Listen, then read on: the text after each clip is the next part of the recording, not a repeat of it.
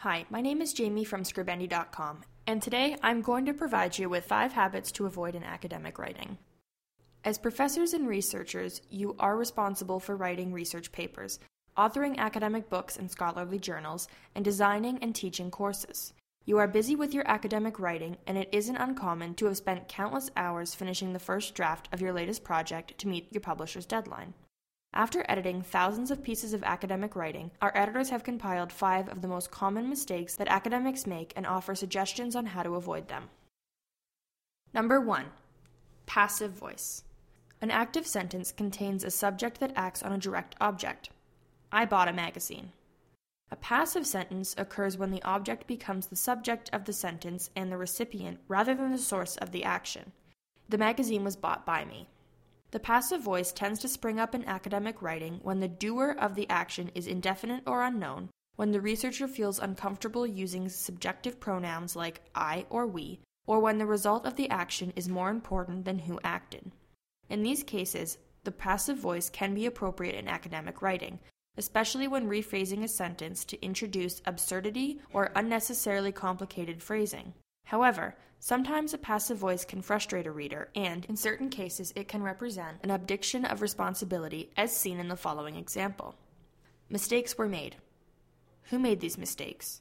Sentences like these make readers wonder whether the author is trying to pull a fast one on them. Generally, the passive voice is simply cumbersome. We recommend looking over your academic writing and scrutinizing every instance of is, are, was, and were. Is there any way to make the sentence stronger by identifying the subject and making it the actor in the sentence? Number 2. Needlessly complex sentence structure. Most academic writing contains sophisticated and complex thinking, as it should. However, the writing used to express this does not have to be convoluted or unclear. Meandering clauses, dangling modifiers, and the like are so common in academic writing that one scholarly journal began holding a contest to choose the worst sentence of the year. Whether you can make heads or tails of these sentences is beside the point.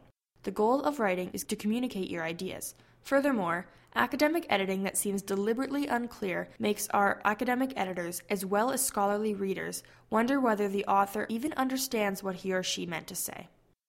It is possible to simplify and streamline your writing without dumbing it down or sacrificing nuance and complexity. We recommend reading your sentences aloud and then looking for ways to eliminate the wordiness of your sentences by breaking them up. Put yourself in your reader's shoes and think about whether your meaning comes across clearly. Number 3. Trumped up vocabulary. Academic writing is also famous for using an abundance of complicated vocabulary that does little to convey the meaning clearly.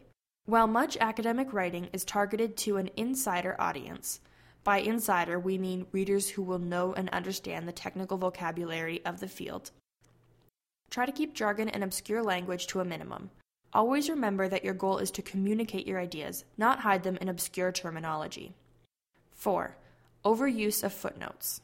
Footnotes are a useful way to include information that has value but falls outside the scope of the paper's main focus. Sometimes, academic writing overuses footnotes and the reader suffers. We recommend asking yourself, are all of your footnotes justified? If your information is important enough to warrant its own footnote, it may just be important enough to include in the body of your paper. Number 5. Plagiarism. This one's more than a bad habit in academic writing. It could get you expelled or fired.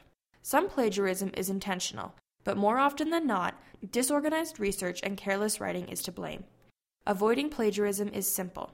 Anytime you use someone else's work, give credit to the source. Slow down and pay attention. Take good notes, stay cautious, and oversight. Make sure the information in your bibliography is accurate and complete.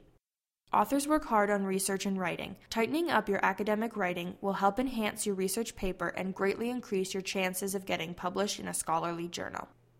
Submit your next piece to one of our editing services for academics and receive an expert analysis. This podcast was brought to you by Scribendi.com, because grammar matters.